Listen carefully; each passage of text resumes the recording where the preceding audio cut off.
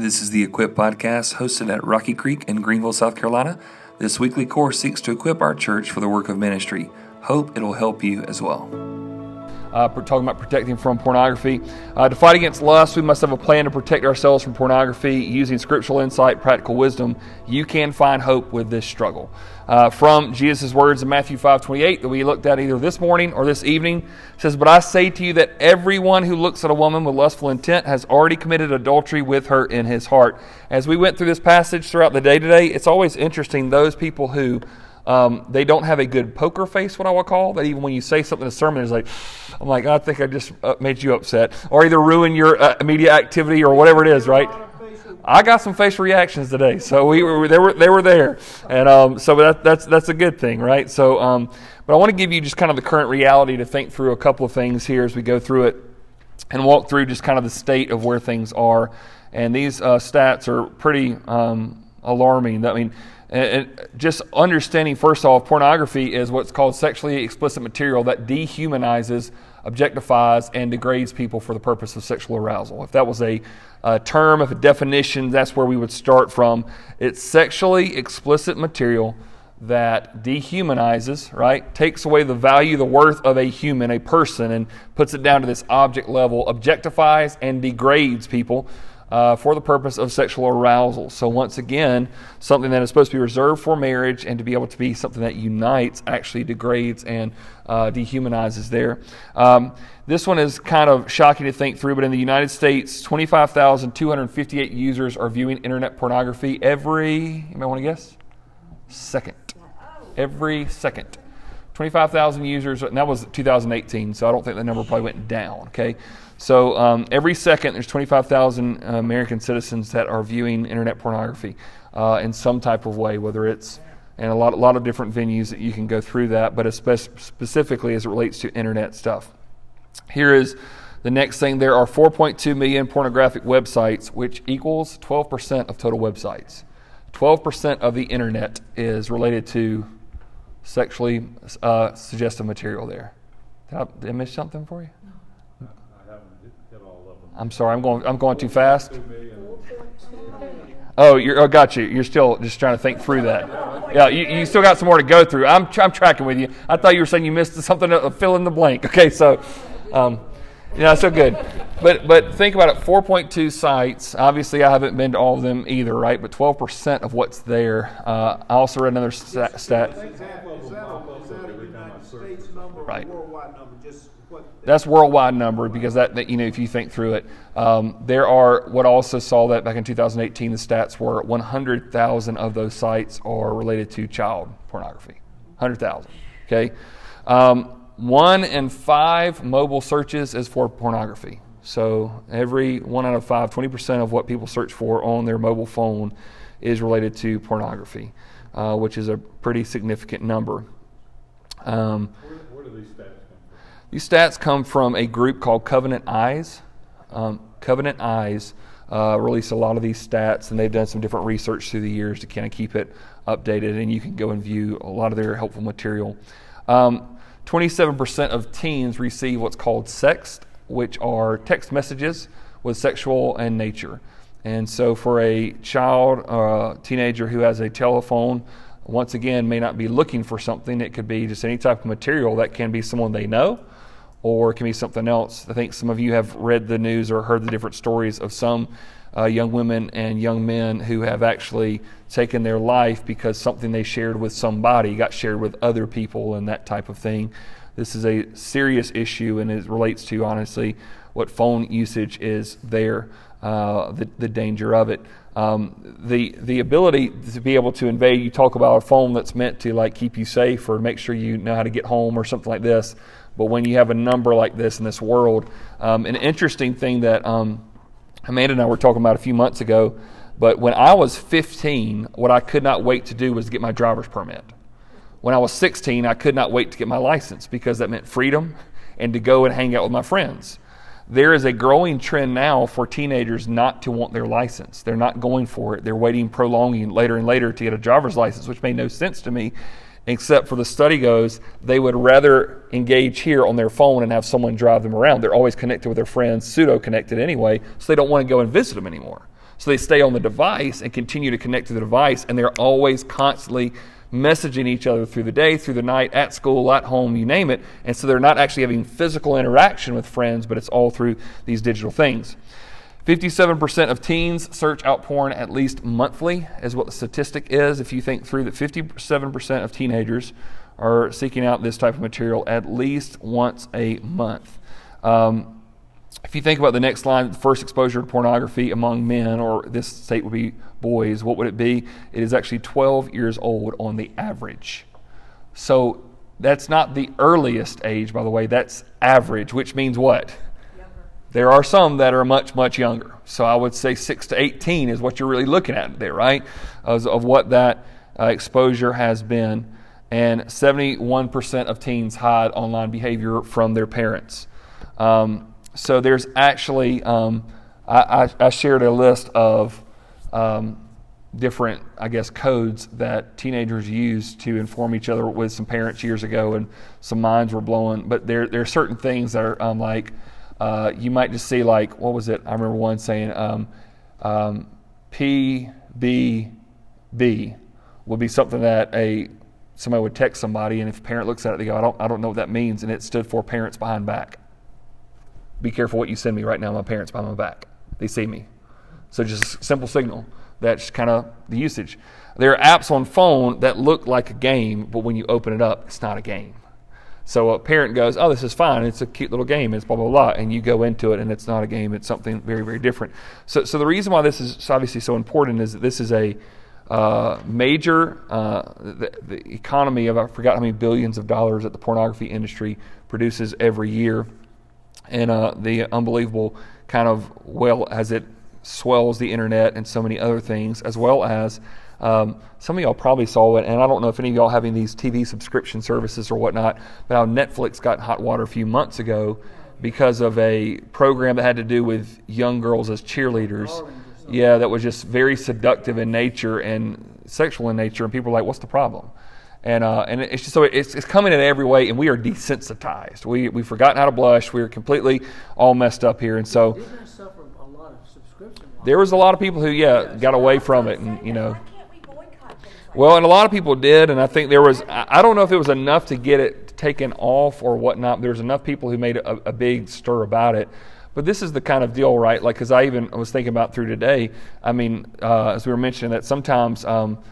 My kids know this, that it's very annoying when you're watching the Clemson game, even though we really wanted to watch something else the other night. When you're watching the game, that every time we're watching, to try to like go up to the menu so you don't have to view the commercials because you don't know what's about to come out. And now we've got this thing, you can still see through it if you want to, but you just don't know what's next. And I mean, goodness gracious, some of y'all remember years ago what the Hardee's commercials were like. I mean, just unbelievable, just ridiculous kind of nature of it. Or if they're advertising a show or a movie, they're going to advertise you just enough to hook you in. And so it's coming from everywhere. The insights that we get from Galatians chapter 5, verse 16 through 24, I think are very helpful. I want to read those, just read those verses and kind of unpack some things. In Galatians chapter 5, as Paul is talking about how Christ has set us free from sin and idolatry, he gives us some great insights, and let's look at some together. Verse 16, he says, "But I say, walk by the Spirit, and you will not gratify the desires of the flesh." And I love the fact that when he says that, he says, walk by the Spirit. He doesn't say, accept the Spirit one time, right? Or just do it. It's a walk. It's a continual progression. And so if we think about it, surrendering to the Spirit is a daily activity and not a singular decision, right? So surrendering to the Spirit, it's this walk. You are learning how to a daily activity. I'm walking with the Spirit. It's not just something like I talk with Him on Sunday morning, or I ask Him into my heart at one time in my life. No. I'm surrendering to the Spirit is a daily activity. I'm walking with Him. I'm moving with Him. And it's not a singular decision. So Paul says it this way: if you want to stop gratifying the desires of the flesh, this is how you do it. Walk by the Spirit. Okay? Well, Paul, what exactly does that mean? Like, how does that flesh out? Verse 17 says, "For the desires of the flesh are against the Spirit, and the desires of the Spirit are against the flesh, for these are opposed to each other." Listen to this: to keep you from doing the things you want to do. Spirit and the flesh are at war with one another. Spirit is trying to stop what the flesh wants, and guess what? The flesh is trying to war against the Spirit to go against what the Spirit wants. The Spirit and the flesh oppose each other and attempt to frustrate the other's plans. So the Spirit comes along so that we would not gratify every sinful desire of the flesh. And what the flesh is trying to do is to weaken our spirit so that we don't pursue spiritual and holy things. One of I remember a line that Rick Warren was interviewed years ago on some national news show, and he got into a lot of hot water on it. But they were talking about people need to follow their heart or whatever their desires are. If they have a desire for this, they should follow it. And he looked at the reporter and said, "If I followed every desire that's in my heart, I'd be on death row for the crimes that I've committed. Like, just because I have a desire for it does not mean that it's a good thing." And so the Spirit and the flesh, these two things, they are opposing each other, and they attempt to frustrate the other's plans. If you look, it goes on down to verse 18. He says, "But if you are led by the Spirit, you are not under the law." Okay? You're not under the law. So, and what does that mean? Oh, I'm free to do whatever I want? No, he's going to guide you into the ways of keeping that. Just even think about it this way. Pentecost, as we celebrate the Holy Spirit coming and dwelling in the disciples, right? Well, people go, what's the holiday about Pentecost about? They go, about the indwelling of the Spirit. They were celebrating Pentecost on the day the Spirit came down. Pentecost was already another holiday. You know what it was? When they celebrated the giving of the Ten Commandments to Moses. That's what the holiday, that's why everybody was there in Jerusalem that day. This was a holiday, they said, God's Word came to us one day on these tablets, and we celebrate that. And on that day, the Spirit came down and said, now I'm going to teach you how to apply it. So we're not under the law. Verse 19 says, now the works of the flesh are evident, right? Sexual immorality, impurity, sensuality, idolatry, sorcery, enmity, strife, jealousy, fits of anger, rivalries, dissensions, divisions, envy, drunkenness, orgies, and things like these. I warn you, as I warned you before, that those who do such things will not inherit the kingdom of God. But the fruit of the Spirit is love, joy, peace, patience, kindness, goodness, faithfulness, gentleness, self-control. Against such things there is no law. And those who belong to Christ Jesus have crucified the flesh with its passions and desires. I love the thought of this, because if you look at verse 19, how does it describe what we do in the flesh? It says, now the works of the flesh. But if you go down to verse 22, what does it say? It doesn't say the work of the Spirit. It says the fruit of the Spirit, which is a great way to understand it. The flesh does works while the Spirit provides fruit. Okay? So the flesh does works. And unfortunately, a lot of times when our flesh is involved, it's not good work. It is sinful work. It's unholy work, right? So the works of the flesh, that's what happens. The flesh does these works while the Spirit provides fruit. So we're doing certain things, but when good things come, it's not because we're doing them, but what happens? It's God doing it through us, right? So as I'm walking with the Spirit, the fruit of the Spirit is this is accomplishing in me.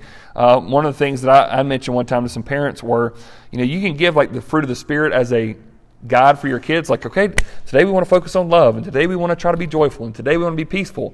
But we can't do that on our own. The Spirit has to indwell us to allow us to do this. And so the two things are very opposite of each other, right? But it's very interesting that Paul's warning against sexual immorality in verse 19 uses the word porneia. And that's what it looks like in the Greek for all of you, so you can impress all your friends, right? Okay? But the word is porneia, is what sexual immorality means, which is, guess what we get from that? Pornography, right? Yeah. Not on that. I was in a minute or a second. Yep. Whenever I want to ask you a question about that, when you said this morning in the sermon, Mm-hmm. The whole pornography, this can cause some terrible thing to happen 10 years down the road. Everything falls apart. Yeah. Looking at it, I immediately thought, but looking at these verses, it's like poison now. Right, for sure. I mean, yeah. It just, you can't, if you really, especially for a Christian who's really trying to serve God and live, and then you get sidetracked into this, looking at this stuff, and then you go even longer. It's like, this is like poison. It's like, you can't just count and say, well, I'm not going to do something 10 years down the road. Right. I can keep from running around on my For life, sure. which maybe I can. Yeah. But it's like, it's poison now. Absolutely. So it's kind of that idea, right, that like the more that we expose ourselves to this stuff, what happens is that we get desensitized, and adultery doesn't seem that bad. Where it would seem really bad here, but the more we desensitize ourselves to pornography, absolutely. If we don't do that, it's Absolutely. poison to walk. Absolutely. It's poison to the Holy Spirit. Do Yeah. you believe, can the Holy Spirit be working us if we've been looking at that and then we shut it down and then we go walking out? Okay, we're good now. Right, and it can't be that way. I don't remember what service it was.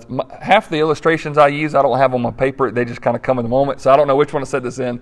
But one of the services today, I said it's kind of like if carbon monoxide was going through your house. You wouldn't say, I'll call somebody tomorrow. You're going, it's going to kill everybody in the house like now. Like I got to address it, right? So I would totally agree that there is something that happens inside of us. What most people go, well, nobody knows about it. It's not going to really affect anything. I'm okay. But to say, this thing is poisoning you, and it'll either take you out now, or it's going to affect everybody in your life along the way. What's it doing, I mean, to me, I guess, with God? I mean, it's like we're flaunting God.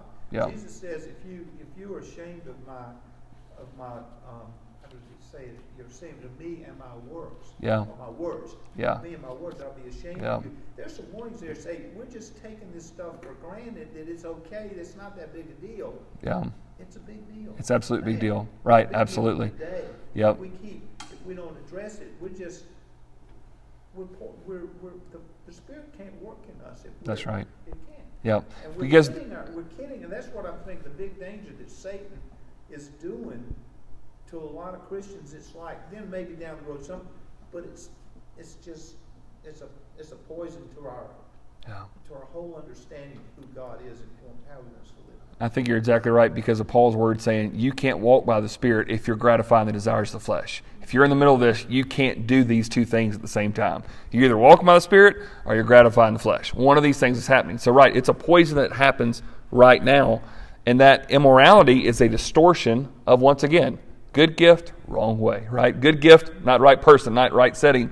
And so when he says sexual immorality, it's so unique that the word that we get pornography from comes from the Greek word that means sexual immorality.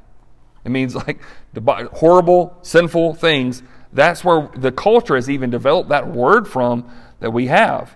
And if you look at those verses where it talks about the works of the flesh versus the fruit of the Spirit, obviously there's a lot of stuff we can unpack on all of those. But here's what I want you to notice about some of these. The flesh pursues sins, here's a few of them, of sexual immorality, impurity, and sensuality, right? So the flesh, those are some of the three of the things that it mentions there that you do. Sexual immorality, anything porneia, right? Anything that is a distortion of a good gift of God. Impurity, something that's not the way God intended it. And also sensuality, things that are engaging the senses and not holy. And it says, while the Spirit provides fruit of patience, faithfulness, and what? Self-control. You see the difference here, right? And the reason why there's obviously a lot of fruit of the Spirit we could pull from, but why I think that patience is such an important attribute, especially as it relates to sexual sins, is that especially for young men and women who are seeing things, doing things, opening the gift, peeking at the gift, messing with the gift before the time it's time to open up the gift, how it distorts everything. And how it doesn't take away everything, but the gift of patience is this. I mean, I had, so many times nowadays, I am having this conversation more and more often with people who say to me, hey, we'd love for you to do our wedding ceremony. And I ask, are you sexually active with one another? And they say, yes. And I said, I will not do your ceremony. And they look at me like, are you crazy? We're just with each other. We're not doing it with other people. It's just each other. And we're going to get married anyway, so what's the big deal? I would do you a disservice to start your family off on the foot that it's okay to disobey God's commandments when it's inconvenient. I'm not going to do it. What do you want us to do? What am I going to tell my parents? It's not my fault. It's not my issue, right? What am I supposed to do? Here's what I'll do. I'll do your ceremony if you'll move out. If you promise me there's no activity like that until the time. If you repent. If you say you can see that it's a sin and you're going to stop from this point on. If you can come to me and say, I get it. There have been some people, and I said, I don't want you to tell me right now. I want the two of y'all to go back, and I want you to talk about it. There's sometimes I've never had a second appointment. Can you imagine that? Never saw them again at the church. Supposedly they went somewhere else. There have been some that say, we see it. No one's ever showed us this from the Word before. No one ever showed us 1 Corinthians chapter 7. No one ever showed us these kind of things that we need to get into, and we repent. And so I'm moving out. I'm going to move in with my friend, or I'm going to move out back to my mom's, or we're not going to do this, and you can hold us accountable. And you know what happens on the day of that wedding, and later on they come and they say thank you. Even if it was 3 months, stopping what we had been doing, thank you, because it was worth it, right? And so with this, it's this patience that has to be there. And the patience, I think the fruit of the Spirit is, the desire that you have might be a good desire, but your impatience can cause you to take it in wrong ways. Even when people are married, right? The impatience of, I need my needs met. The impatience can lead to that. Faithfulness, to be faithful to God, to be faithful to your spouse, to be faithful to your family. And then self-control, which is the complete opposite of what everything that pornography and lust is trying to cause you to do, to have no self-control, to be addicted to it to some level. And so when you think through all the fruit of the Spirit and how they war against each other, we realize what verse 24 says. He says, and those who belong to Christ Jesus have crucified the flesh with its passions and desires. That sounds really serious, right? He's going, I am crucifying myself that I don't have to listen to these desires anymore. Belonging to Jesus includes crucifying our flesh with its passions and desires. That we are saying, I don't have to listen to everything that I want to do. Paul says it this way at the end of Romans chapter 7. The good thing I want to do, I can't do. And the stuff I hate, I keep finding myself doing it again and again and again. So what do? You crucify yourself. You're putting to death certain things that are not becoming to God or how you were supposed to live according to Him. And so it's showing that, just like Tigner, you said, walking in the Spirit, you can't walk in the Spirit and be gratifying the desires of the flesh. These are in opposition to one another. They can't coexist with it. And so something has to give. And so fight plan, here's just a few things that I would encourage to think through about how we would fight against some of these sinful temptations. First is determine what triggers the usage for anybody. And I'm also saying this for everybody here tonight, that you may have an opportunity in your own life or a conversation with somebody who says, I'm struggling with this. This is what I would ask somebody, and I've done in counseling situations. Tell me what triggers the issue. And what I mean by that is, are you partaking when you're stressed out? Are you partaking when you're home alone? Is it a certain time at night? Is it when you haven't been in the quiet? Like, figure out, like, when you've messed up, what is it, right? Determine when that is, and that'll at least allow you to start seeing certain aspects of what you need to change. Like, what is it? What triggers the usage? And to say, okay, at least evaluate what that is in your life. Second, decide how and when you will engage in media and avoid mindless browsing, or whatever you call it, channel surfing, or whatever it would be called, right? I didn't look this stat up, and that stat always changes, but how much people are on their devices, whether it's their phone or whether it's TV or whatever it is, it can be a little bit too much. Our kids know this, that when you go to the doctor now, the doctors have a list of questions they ask every child. You know, how much are you spending out time? You know, do you read books? How much time do you spend in front of a screen, right? And sometimes my kids answer questions and the nurses and the doctors like, they're lying. Dad, was it? I'm like, no, that's accurate. Like, we're not going to put them in front of a screen all the time. I don't need to be in front of a screen all the time. We kind of have a rule that phones aren't out at the dinner table. We're not watching TV at every room in the house. I will never forget, we had our house for sale in Greenwood, and there was I was selling it to my owner because I'm a cheapskate, and I was trying to get everything I possibly could. And so like this family came in, and they were looking at the house, and they had these two young girls with them, and walked into our living room, and we had one of these little cabinets, and the TV was on it, closed in behind the cabinets. And I'll never forget this girl. She was real country talking, but she was real loud. She goes, "Way on TV!" And I said, "What did you say?" And finally her mom says, "You know, she's asking where your TV is." I was like, "Oh, it's behind this, right?" And then she'd go in every room of the house, "Where's your TV?" And she's like, "Honey, maybe not everybody's got a TV in every room in the house like we do, okay? Maybe they sit down and they talk. Maybe they play games like normal people. We don't have that." And just like every room in the house, she kept saying, "Where's your TV? Where's your TV? Where's your TV?" We have one TV in the house, and it's an open room where everybody can be at. Does that mean that it can't lead to sin? No, but it just means it's a little more difficult. I think it is absolutely unbelievable how young some people are getting devices that they can explore anything in the world on. And I know. That the Stanford, I guess it is, Yeah. a while back, and I think they said the average age was about 11 or 12 or something. Yeah. And that's average. Right. There's some getting them Yeah. earlier than that. Yeah. And a lot of people will say, like, well, goodness, that's showing that you don't trust your child or whatnot. It's going, no. It's kind of like, I've heard a line before that even if you trust the person, you may not trust the environment. You know? I trust the person, I just don't trust the environment. So one of these overcomers have found redemption and they've really worked hard and they've been sober for 2 years. Do you go stick them in front of a bar? No, you don't trust the environment. You're concerned that if they get in the environment, there's going to be this danger. And if you literally have devices that people are seeking you to get stuff out of, like even me as a pastor and a man say, okay, well, I should be beyond all this. No, there's still accountability things that I have in my life. So with a young child who's unable to do this, there are studies in which that actually young kids are having to go to the doctor because everything medically is not what it should be because of overstimulation for years. That there are some kids that are actually having to get on medication to be able to continue to do what they want to do at an early age because of overstimulation has just completely made it to where they can't. The rise in what's happening in medical situations is unbelievable of how much this is there, right? And so the reason why I say you got to decide how and when you'll engage in media is that one of the books I read recently said you need to determine during the week what shows or what games you're going to watch. And don't just assume every night I'm plopping down and I'm put on the phone or turn on the TV. Because you know what? I don't know if y'all have ever done this. If you've ever looked through all the channels on your TV and realized how many of them you've never gone to, like there might be 3 channels that we go to if we have the TV on. And there's all this other stuff. I don't even know what they stand for. I have no clue. I never even go to it, right?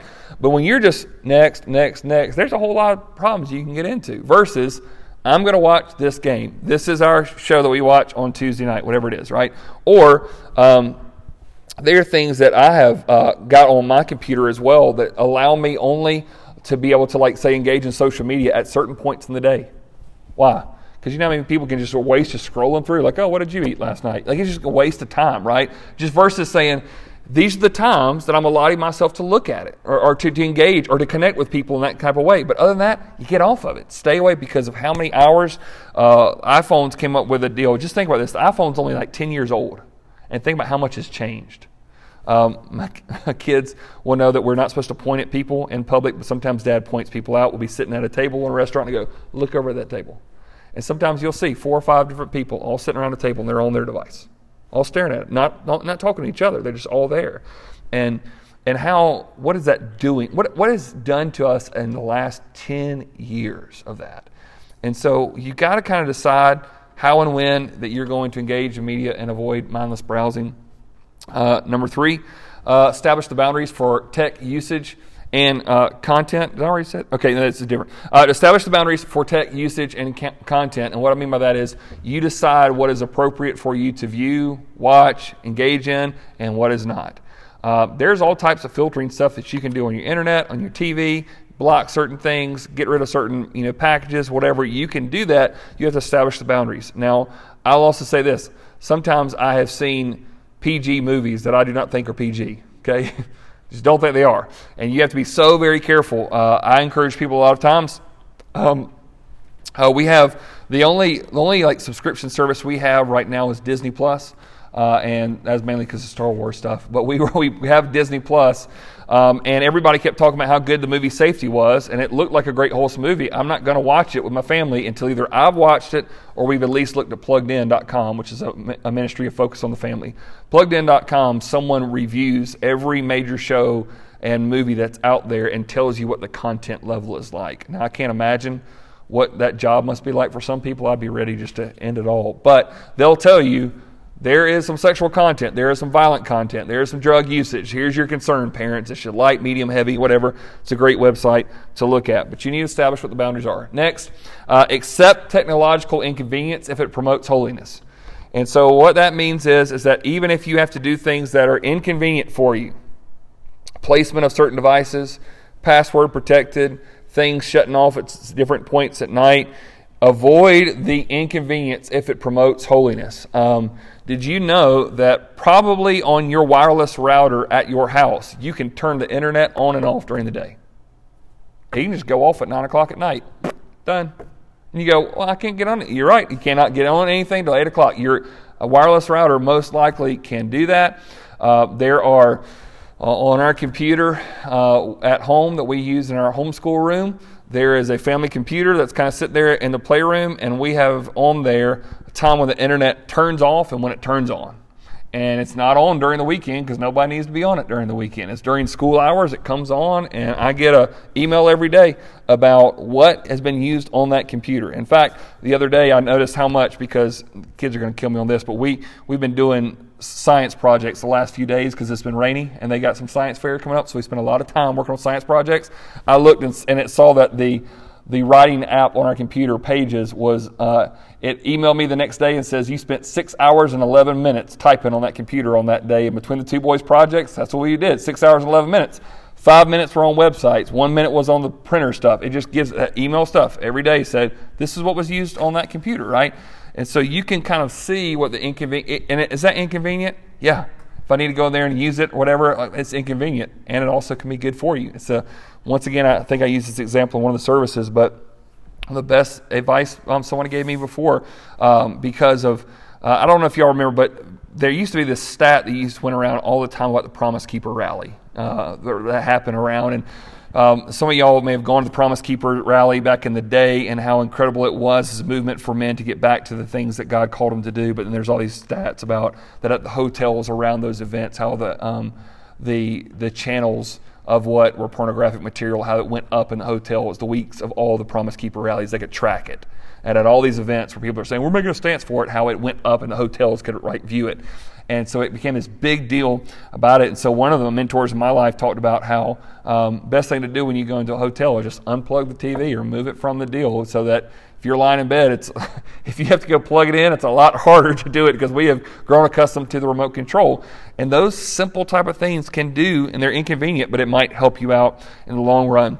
Number 5, evaluate the environments where you're most susceptible to temptation and avoid them or alter them. Figure out when and where, what are the situations where you find yourself more susceptible to temptation and avoid them at all costs, alter them where you can. Just like as mentioned, unplug this, take away that, put yourself in a situation where it's more difficult. Does that change your heart? Nope. But it sure does reduce your access to certain things. Number 6, commit to an accountability partner and agree upon how to evaluate.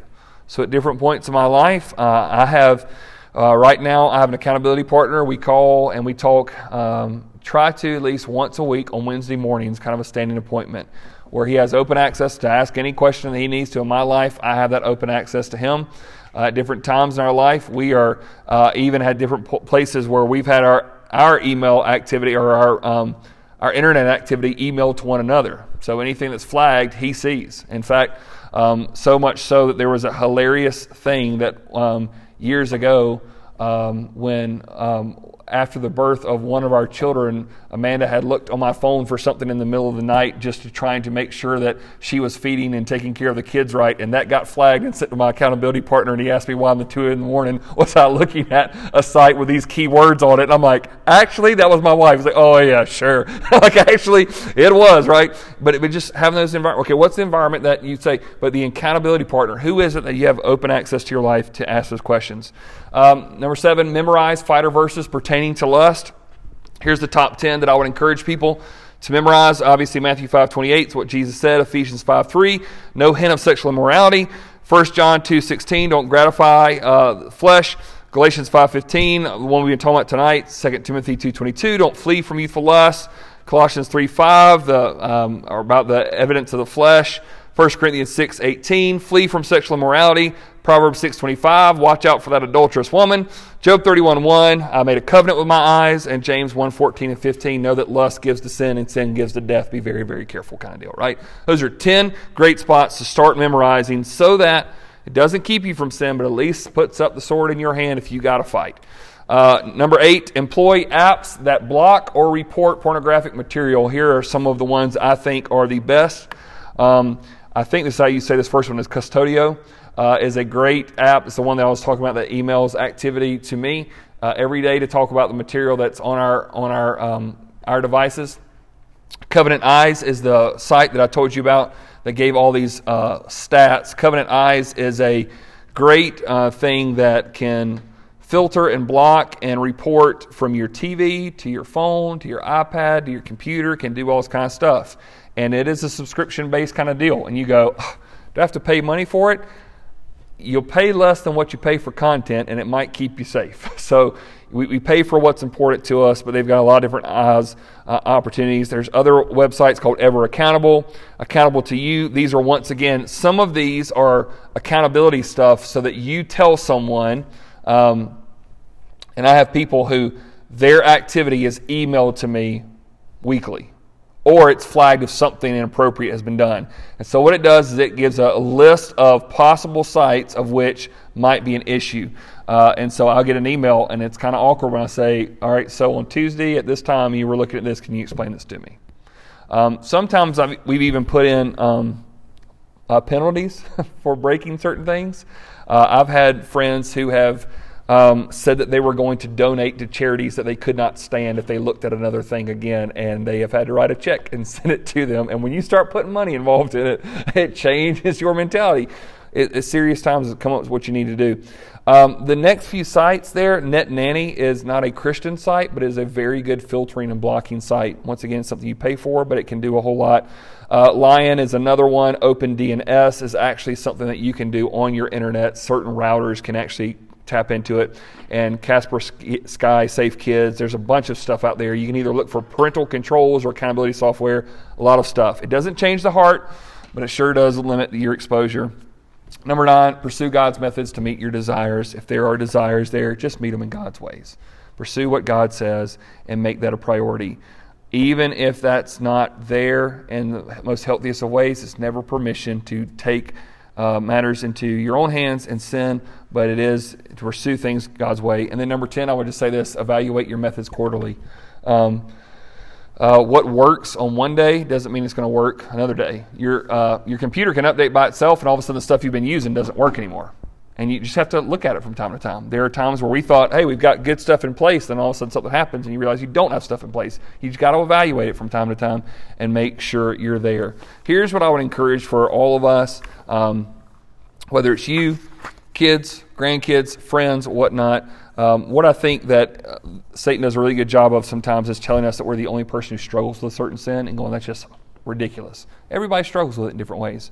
But to be able to go and be open and honest and to be able to say, okay, I need some help here is such a powerful way to start. And so I want to pray for us, and then as we think through how to apply some of this into our own lives. And so, Father, I do thank you for the opportunity we have tonight to open up your word to discuss an issue like this. And Lord, so I thank you for those that are a part of this study as we're going through and applying, and for the services that we've been a part of today. To those that will be listening to this online, Lord, I pray that we would not just be hearers of your word, but we would apply them. We would do them. We would find ways to apply it and make changes in our life, so that, just as we mentioned, that it's poison now that has to be addressed. It influences everything about us, and it's got devastating consequences now, but also can lead into so many other things that can just be devastating, not only our own lives, but others as well. And so, God, I just do pray that you protect us. You would allow us to be alerted to things, and we would find ourselves inconvenient if that's what it takes, so that we can be safe and holy. It's in your Son's name, Jesus, that we pray. Amen.